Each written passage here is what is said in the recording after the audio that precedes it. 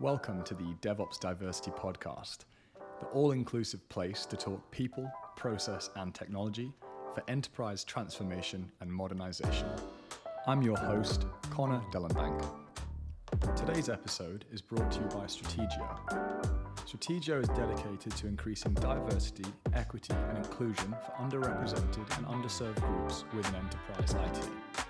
Strategio sources STEM graduates from universities across North America, invests in paid training and relocation, trains in skills including cloud and DevOps, site reliability engineering, full stack development, cybersecurity engineering, and data science, and then delivers these highly trained technologists to enterprise organizations on a 1 to 2 year contract to hire program. If you would like to find out more about the Strategio program, please go to strategio.tech. And today I'm here with Lisa Wardlaw. Lisa is a CXO in the digital, financial, and strategic space. She has held roles at companies such as Farmers Insurance and Munich Re in the last few years.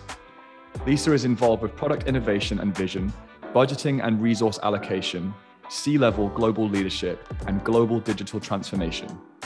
She has built a big data and predictive analytics model with a 5-year projected return on investment of more than $400 million. Lisa, how are you today? Great, thank you. Thanks for having me, Connor. Excited to be here. Yeah, really happy to be with you as well. We've had some really cool conversations offline. I've heard all about your background and the fact that you bring more creativity, I would say, than most to the financial services and insurance space in a world that traditionally is quite, it follows one track and can be quite rigid, we would say. And it seems to me that you bring a lot of creativity. I think that comes from your liberal arts background. Yeah. So, I mean, and you're very gracious about what we say about insurance and financial services, right? We're like, okay, who's the least interesting person in the room? Raise hands. No. So, I mean, I think that I think I may have been drawn to it maybe because of my liberal arts background. So this combination of the linear and the nonlinear, and then the intersection of that to really create these very robust and societally purposed solutions, right? So that's the economics kind of drew me in, but the engagement, and I have to say, maybe I started sparking and invigorating more during the digital kind of quest in insurance, which is how do we do it? But yeah, I mean, I think that all the business models we see today, and I was just lucky to have chosen a liberal arts school. It's that intersection of the art and the science that really kind of fuel and perpetuate this utopia or the holy grail that we're all striving for. So yeah, liberal arts trained by background, and then spent the last 26 years predominantly in very linear organizations. So very much a fish out of water. Okay. And this is why I think, have struck a connection, because I'm always out here looking for people that are different in any way. And when we talk about that, we're referring to bringing difference and diversity to teams, to organizations. It doesn't have to be gender, race, ethnicity, culture, sexual orientation. It could be diversity of thought. Such an interesting thing that I believe many people are looking at, a lot of leaders are talking about, but bringing people in that think differently to the rest of the team, instead of just saying, I want to have someone that's exactly the same background, same upbringing, same degree, etc. If you can bring a unique flair to a team, you're going to think in a new way, and you're going to challenge concepts, challenge ideas. That is how we can disrupt and innovate. So from what I can see, and from our discussions until now, it seems like that drive you have, it seems like you've got a word I saw on your profile that really got me going was the relentless drive to challenge the status quo. That's a really powerful phrase. So tell me more about what that drive is and how you are challenging the status quo. It's so literally freeing in today's day and age to be able to be the outlier and to have it, in essence, be an asset or a value trait, right? So right, I think most of us have spent years, decades in my case, I won't mention my age, predominantly as organizations, which we could talk about industrial revolution and org structures and the conditioning, but institutional organizations predominantly condition out of people, in essence, curiosity, in essence, problem solving, and in essence, status quo challenging, right? Because it is a, traditionally it was a result of the Industrial Revolution. We wanted execution, we wanted, cheap production, rote processing, right? Like all the things that we hope our children don't go through in school, we were actually doing as adults, right? And so this relentless drive to challenge the status quo, I would have to say that it doesn't come from any, like, oh, I want to, be altruistic or do this. It just comes from a true spirit of, I refuse to believe that things are not possible. I think Emily Dickinson may have said that. I dwell in the art of possible, right? And I think for me, growing up with a mother as a dancer and really seeing my mother create an experience out of nothing more than a vision, right? That's really the whole art part of dancing. You don't see all the work, the effort, the conditioning, the training, the choreography, the music, the lighting, the stage, the costuming, right? All you see is this thing that you experience. And I grew up with not only a prima ballerina as a mother, but then, she ran a dance studio. So I think that I was always invigorated, electrolyzed, and almost intoxicated with the ideation that you can make experiences and emotional connectivity from all these things together, right? And so when I went into, graduated from liberal arts, went into work, I was very first involved with this kind of intersection of like accounting and IT, which is funny now. Processes were hardly emphasized, like really core emphasis in the firm that I happen to grow up in. And I think what started to dawn on me is, wow, we're not creating this engagement and this experience and this kind of to spark joy, right? There's nothing good about this. This is just very linear. It's very flat. And it's very much, I always use the word a hamster wheel. It's like, right? And then a lot of my digital criticism is we just took the hamster wheel and we smacked a battery on top of it. But that's not the point, right? The point is that we really need to reinvent. And by reinventing, we need to stop listening to the no's. So my relentless drive is that I know things are possible. Now, that's not to say they're economically a good idea. That's not to necessarily say that, I used to always say we shouldn't build a pool on the second story of a home when, it's usually cheaper and more economic to build it on the ground. But if we have a need for that, then how can we do it, right? So it's funny because I wove through my career in roles where you're supposed to be economical. I was a COO at one point where you're supposed to take cost out, OpEx, all these things you're supposed to do. But how do you do that in a way that fuels what I would like to call like is authentic innovation, right? Like how do we actually do something different that people want to experience, right? I talk about this a lot at the moment, the way that we're still so stuck in industrial manufacturing complex world of work, right? We still, the amount of, if you go on LinkedIn today and scroll down, you're going to see countless people talking about, I've given my employees a slight bit more freedom and now they can finish an hour earlier because we've adapted to COVID. Or we're considering, maybe allowing people to work hybrid. These kind of things where, why aren't we focusing on outcomes? Why aren't we focusing on innovation and doing things differently? Like a whole different mindset on how we go about business and technology. If you listen to the real movers and shakers, the Netflixes, Googles, Facebooks, Uber, LinkedIn, the companies that have come around in the last 15, 20 years at most and changed the way the whole world works.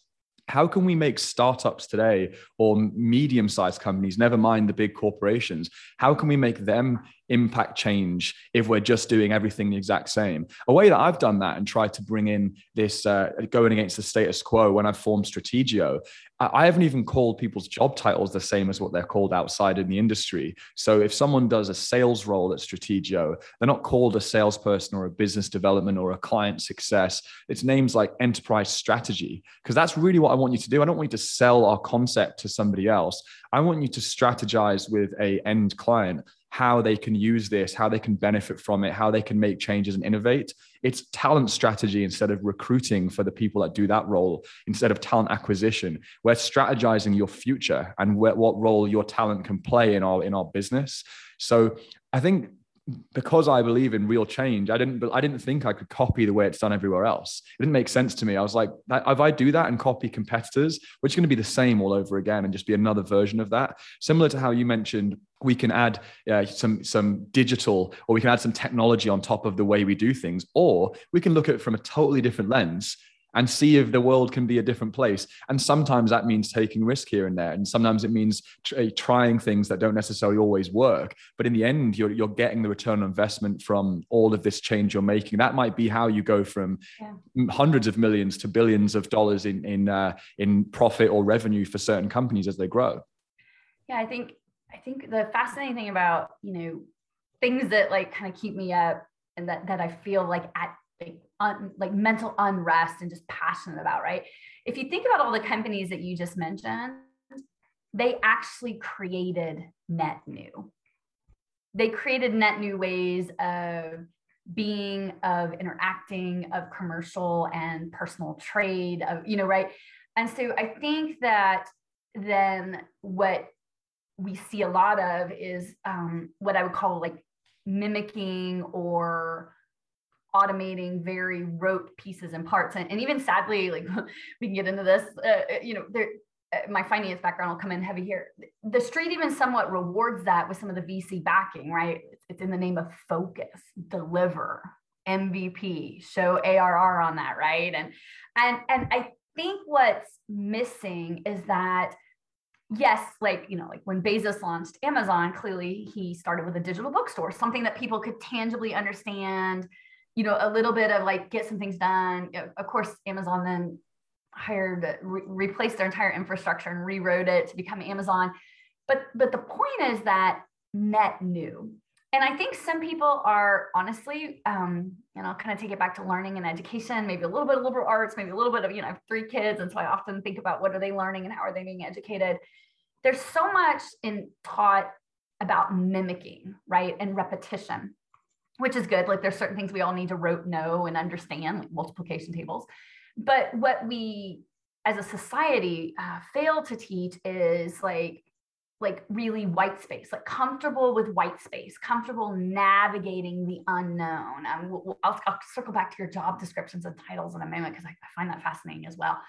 And so I think what ends up happening is that the people that are exiting the corporate world and I'll call the generation saying, we're going to go create a startup and this, it's the ideation of it's so great, but our muscle memory, even, people who are just maybe doing it at a much younger age, our muscle mem is automation, fix a specific problem, be concrete, other word is focus. And so our muscle mem kicks in heavily and we don't actually create, I call it like breathing life into the sand. How do we create a 3-dimensional object that is net new? So this unrest for me is, the real ROI of the digital revolution is the net new. It's not we had the industrial revolution, right? We have OpEx. We know how to double down on operational improvement and, consistent, take 10% out, maximize 5%. That's not like, we didn't need the digital revolution for that, right? And I think that muscle mem comes in heavy and like, okay, how were we all conditioned? Let's apply it. And so I think we're missing the net new as society, as purposeful. How do we create something that's net new? Maybe we're intimidated. Maybe that's not how the street's rewarding us, right? Because there's bigger things than certain metrics, like, the trajectory of valuation. But then we also, our org structures, like that's why I love your point about job descriptions. Org structures and verticalization of organizations, like, finance functions and sales functions and operations functions and IT functions. Our org structures were literally created as a byproduct of the Industrial Revolution. They have no place in their current form in the digital revolution, yet our muscle memory is like too heavy, right? So even when we lean in and we say, oh, well, I want to create this function or that function, I've been actually meeting and talking to some startups, and they'll come in with a very traditional org structure. And it's a little perplexing to me because I'm like, oh, but you're not a big, huge, 100-year-old, 50-year-old company. Why are you doing this? Well, because that's what I need. I need a CFO, I need a COO, I need a, chief strategy officer or whatever. And I'm like, oh, but have we thought about the dexterity role? Like where digital is actually like our language, where everyone has to be immersed in the language, and now how we all break down these verticals. And it's fascinating that you said that about job titles. And I'm kind of even wondering if job descriptions serve I'll call it, and fuel our digital businesses in the way that they need to, right? Like, yes, we all need things that we kind of like, I call the ball. My son plays baseball. So how do we call the ball, right? Who's going to catch it? You don't want everyone going for the ball and hitting each other and falling down on the field, but calling the ball in the digital era should mean something different than it did, a mere 5 or 10 years ago. So anyway, I'm with you. No, I'm totally with you on that, because it's, again, something I'm also looking at. I'm looking at it from how because I'm a startup founder. I'm also in that world where I'm hearing other startups talk. I'm listening to other founders and what they do, meeting with other VCs, just to kind of, you'd have to learn and connect with people. But when I'm looking at my own job descriptions, I'm like, I want to change this. I almost want to put, if you think like this, or if your mind is, if you have these abilities to think, things like, do you think outside of the box? Have you been completely different to everyone else in school? Have you done some sports that have shown that you're motivated and determined and able to fail and get back up? Or not even sports. Have you done anything? Like, could be that you've done theater. It could have been that you've done music, something where you've just pushed yourself outside of your normal, I have just studied, or I have just done my job. People who are different. And that's, again, just different, bringing that diversity of thought. You're from a different town than I'm from. All your experiences are going to mean that you can challenge me. And I just think if we're putting everybody in boxes and then saying that we want diversity, and again, we're not just talking about gender, culture, ethnic background. We're talking about every type of mindset. So, okay, here's our job description. Come and be exactly this person. And if you're not, we won't speak to you. So you can't even get the interview. Then during the interview process, it's like, now do you fit into this box? So I think interview processes are absolutely critical. You do have to have a clear structure of how you want to get through that process to find the right person, make sure that they also do mold well with your culture, because you're trying to build a long-term culture as well. But I just don't think that if we stick to it in a rigid manner and don't allow people to think differently during that process, I'm more excited about someone that hasn't got the exact experience, hasn't used the tools or technologies I'm talking about, but has shown me that they've learned loads of different things in the last few years, that they have insane amounts of passion, and that they've actually pursued interest in the same space, but without doing it. Because then they can I don't want them to have done it, because here's where they're going to start. Day one at Strategio, working with me, it doesn't matter if you've got 20 years experience or 1 month experience. That's day one. That's how it works. It's like, that's the beginning of this journey. And so that way, if you're in a meeting, we're in a meeting together, I have this vision of our teams and challenging each other and saying, you can't say, okay, I'm wrong or I'm right because I have 20 years experience. Here's the reason I think this concept is correct based on this data that I've gathered and feedback I've got. And it doesn't matter if I'm more junior than you. You can hear me out and listen to that feedback, and we can grow together for the good of the company. And I think there's this mindset of, if you don't have that exact experience, you don't fit in this box, and you don't, and then you come in the door and you have to then be the same as you were somewhere else, and not really bring the new innovation and the net new, as we're trying to refer to right now. Yeah, it's so important. Gosh, there's just so many layers of that, and especially if it comes to diversity, equity, inclusion, right? So there's so just first of all, there's technical skills, there's vocational skills, there's cognitive aptitude. There's so many different dimensionalities of thinking and how we really satiate ourselves with these different things. So I think, first of all, we as leaders and as people starting companies and forming net new and really trying to do differentiated things, we really have to just almost lobotomize our traditional ways of thinking about talent and hiring, et cetera. So there's a lot of concepts on this web, I don't need one kind of technical skill. I need this web, and together this web will form a team. So we need that in, we need to now layer that on a cognitive level. So thinking, so you just don't need, like, how are people comfortable with change, aptitude, agility, how do they process? Are they problem solvers, right? Or are they just very linear, like rote? I need to be told what to do. And by the way, I'm not saying that rote thinkers don't have a place in the digital world. I'm just saying it's like a different place. Right? It's fine to have both and then leverage both in different ways. Exactly. And then it's even kind of, in my mind, much more appealing and intriguing, because like you now get into organizations and you're not like boxed into these not only linear career progressions, but like identity. So like I can personally relate to that. Like I grew up a little bit in the finance realm, and then I wasn't really happy just being a finance person. But it was like, well, but you're in your 30s and that's what you do. And your goal should be to be the CFO or, partner in a big four firm. And I'm like, well, so I like technology and process. And I think that the whole fact of like, okay, your identity. So then to become the COO, I was actually talking to my mentor, and it was like, well, you have to leave your identity of being a finance person behind. And at the time it was like, oh, this big decision, I had to wrestle with it. But just think about diversity, equity, inclusion now. Like we're literally telling people, well, to be one thing, you can't be another. And it's like, wait, but I am who I am. I can't not be a multidimensional thinker. I can't not be like, I'm going to click into revenue and accounting and ROI and ops. And yeah, I'm going to get all up about data. And it's almost like we try to condition people into just almost like a business model, just focus on one thing and be good at it. Well, that in and of itself is exclusionary. It's not creating diversity and equity and inclusion. And by definition, it locks people in almost like children, like we're going to test them and this is who you're going to be.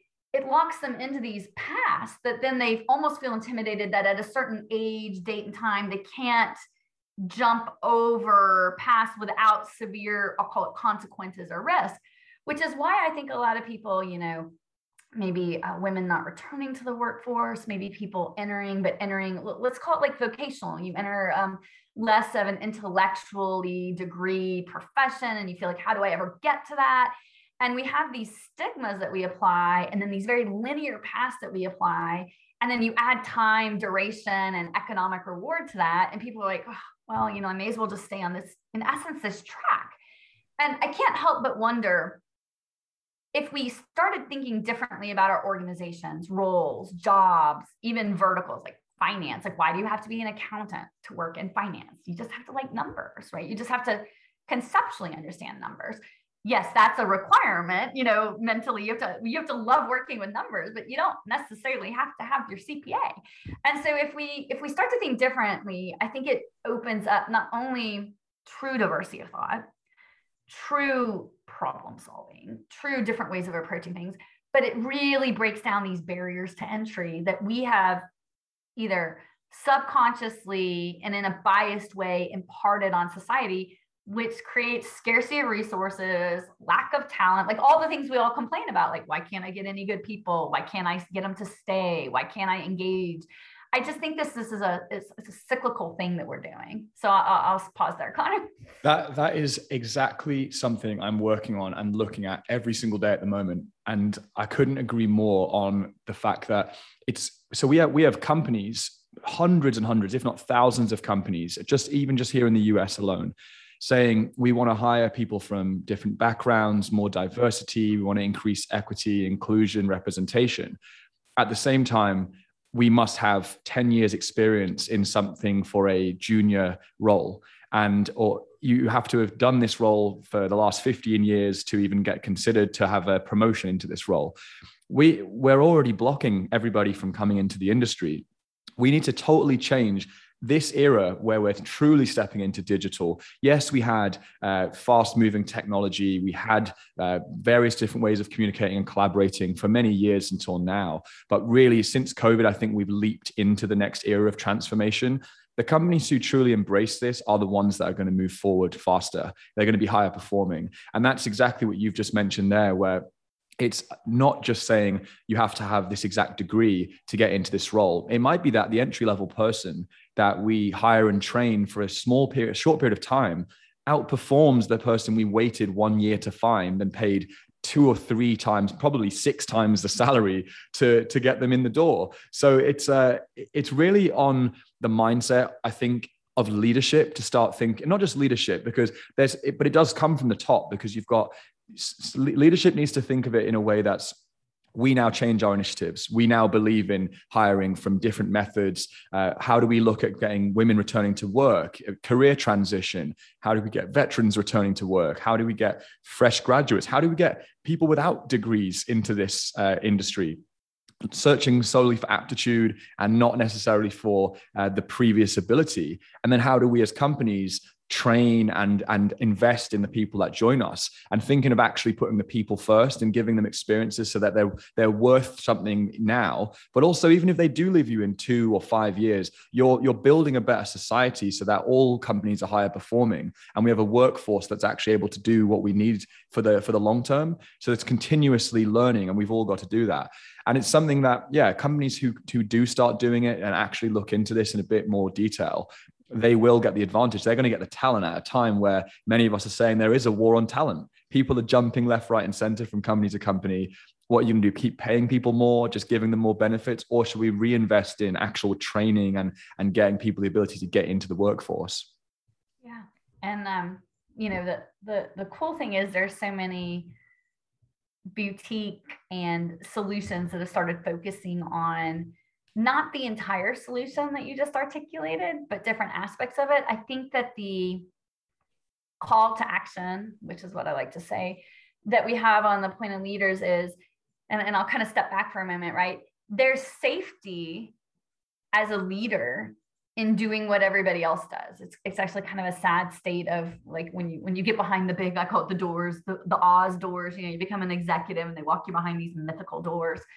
And the secret is, most people like conformity because I'm not going to get fired for doing things the way my buddy does it, right? And I hate to say it, but people get up there and they're like, oh, well, as long as I'm, and companies do it, like boards of directors, like what's the other company doing? How much are they spending on these types of initiatives? What are they doing with, anything from digital innovation, diversity, equity, inclusion, you see it all, even our DIE initiatives look very similar if you really think about it.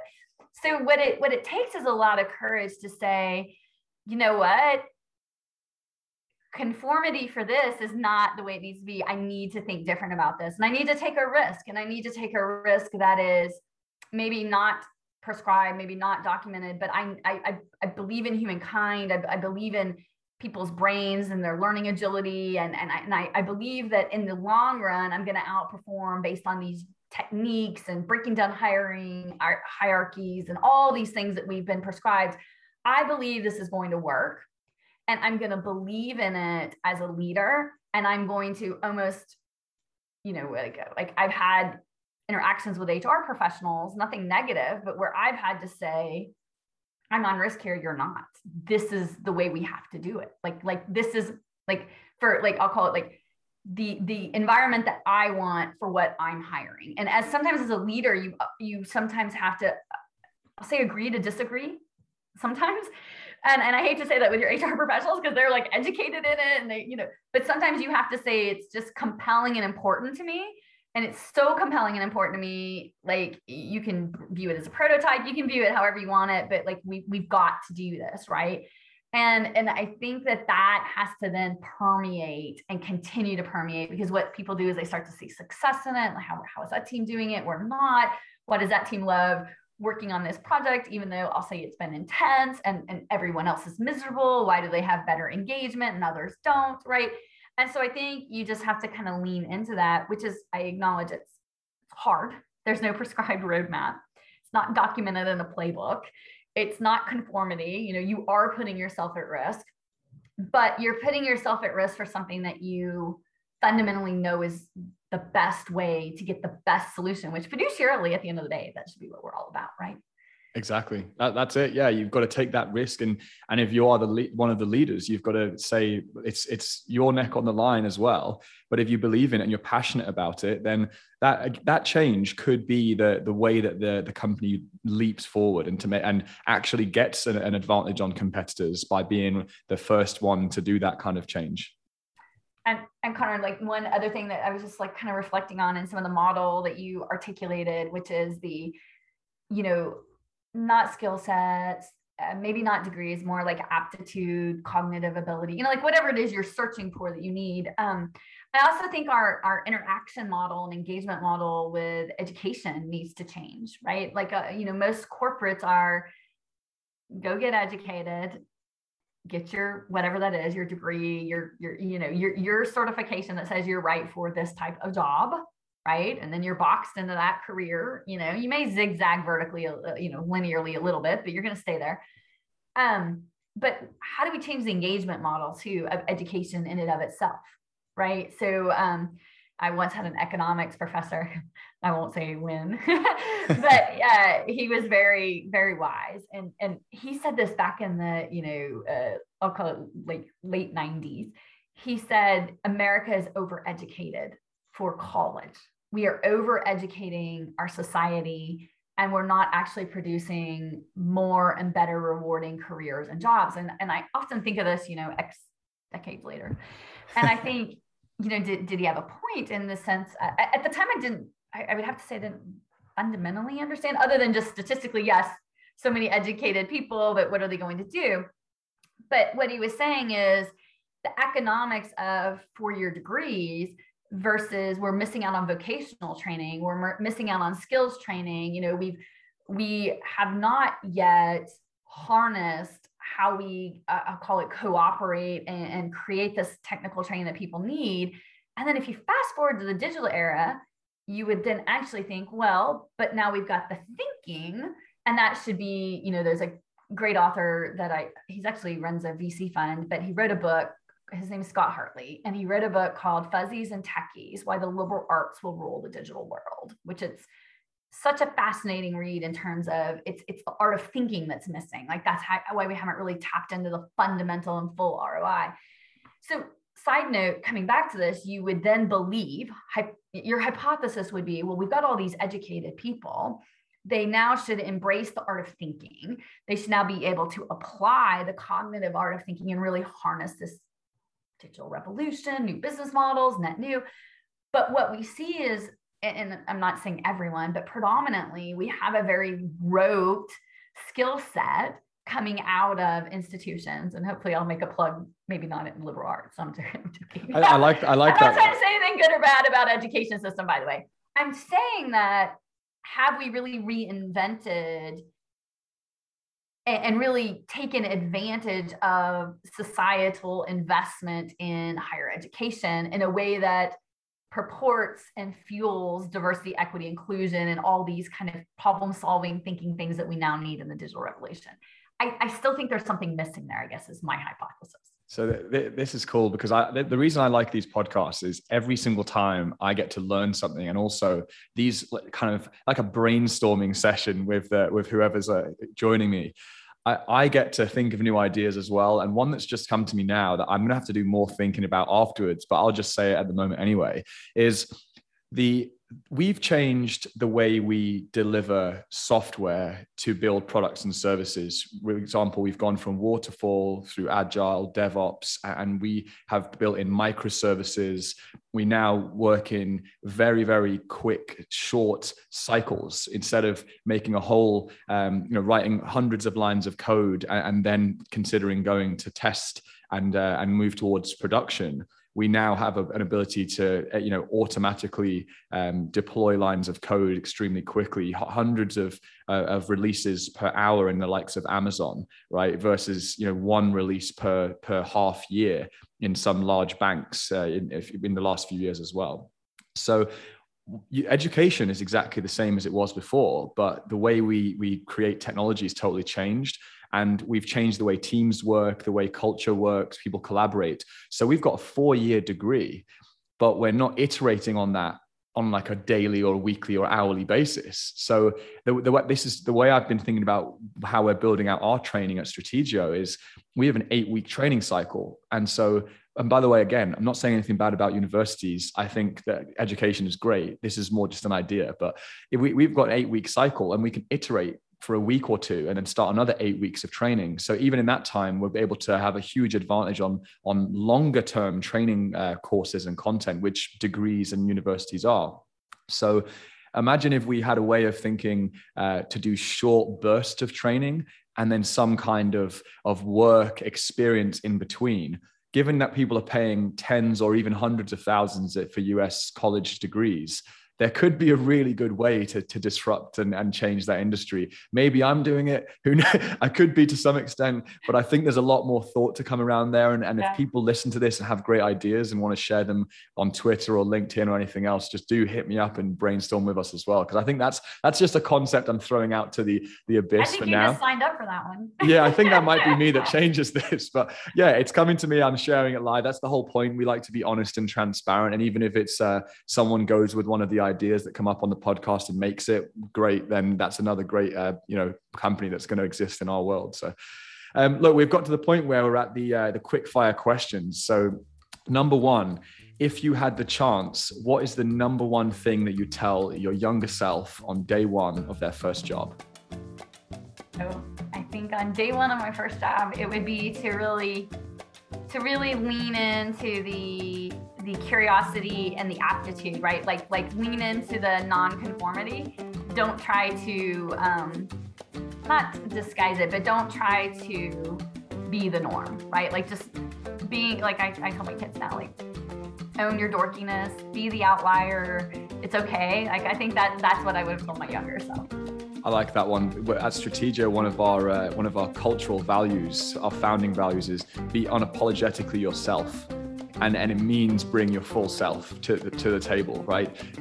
Where like look how you look, speak how you want, bring different ideas to the table, and be bold with it. Challenge people to think differently, because that's actually how we do innovate. So I really like that one. Number two, what is the number one personality trait that you look for in future leaders? So it's probably a combination of curiosity and courage. And courage in the sense of always being willing to be unapologetically yourself, and curiosity.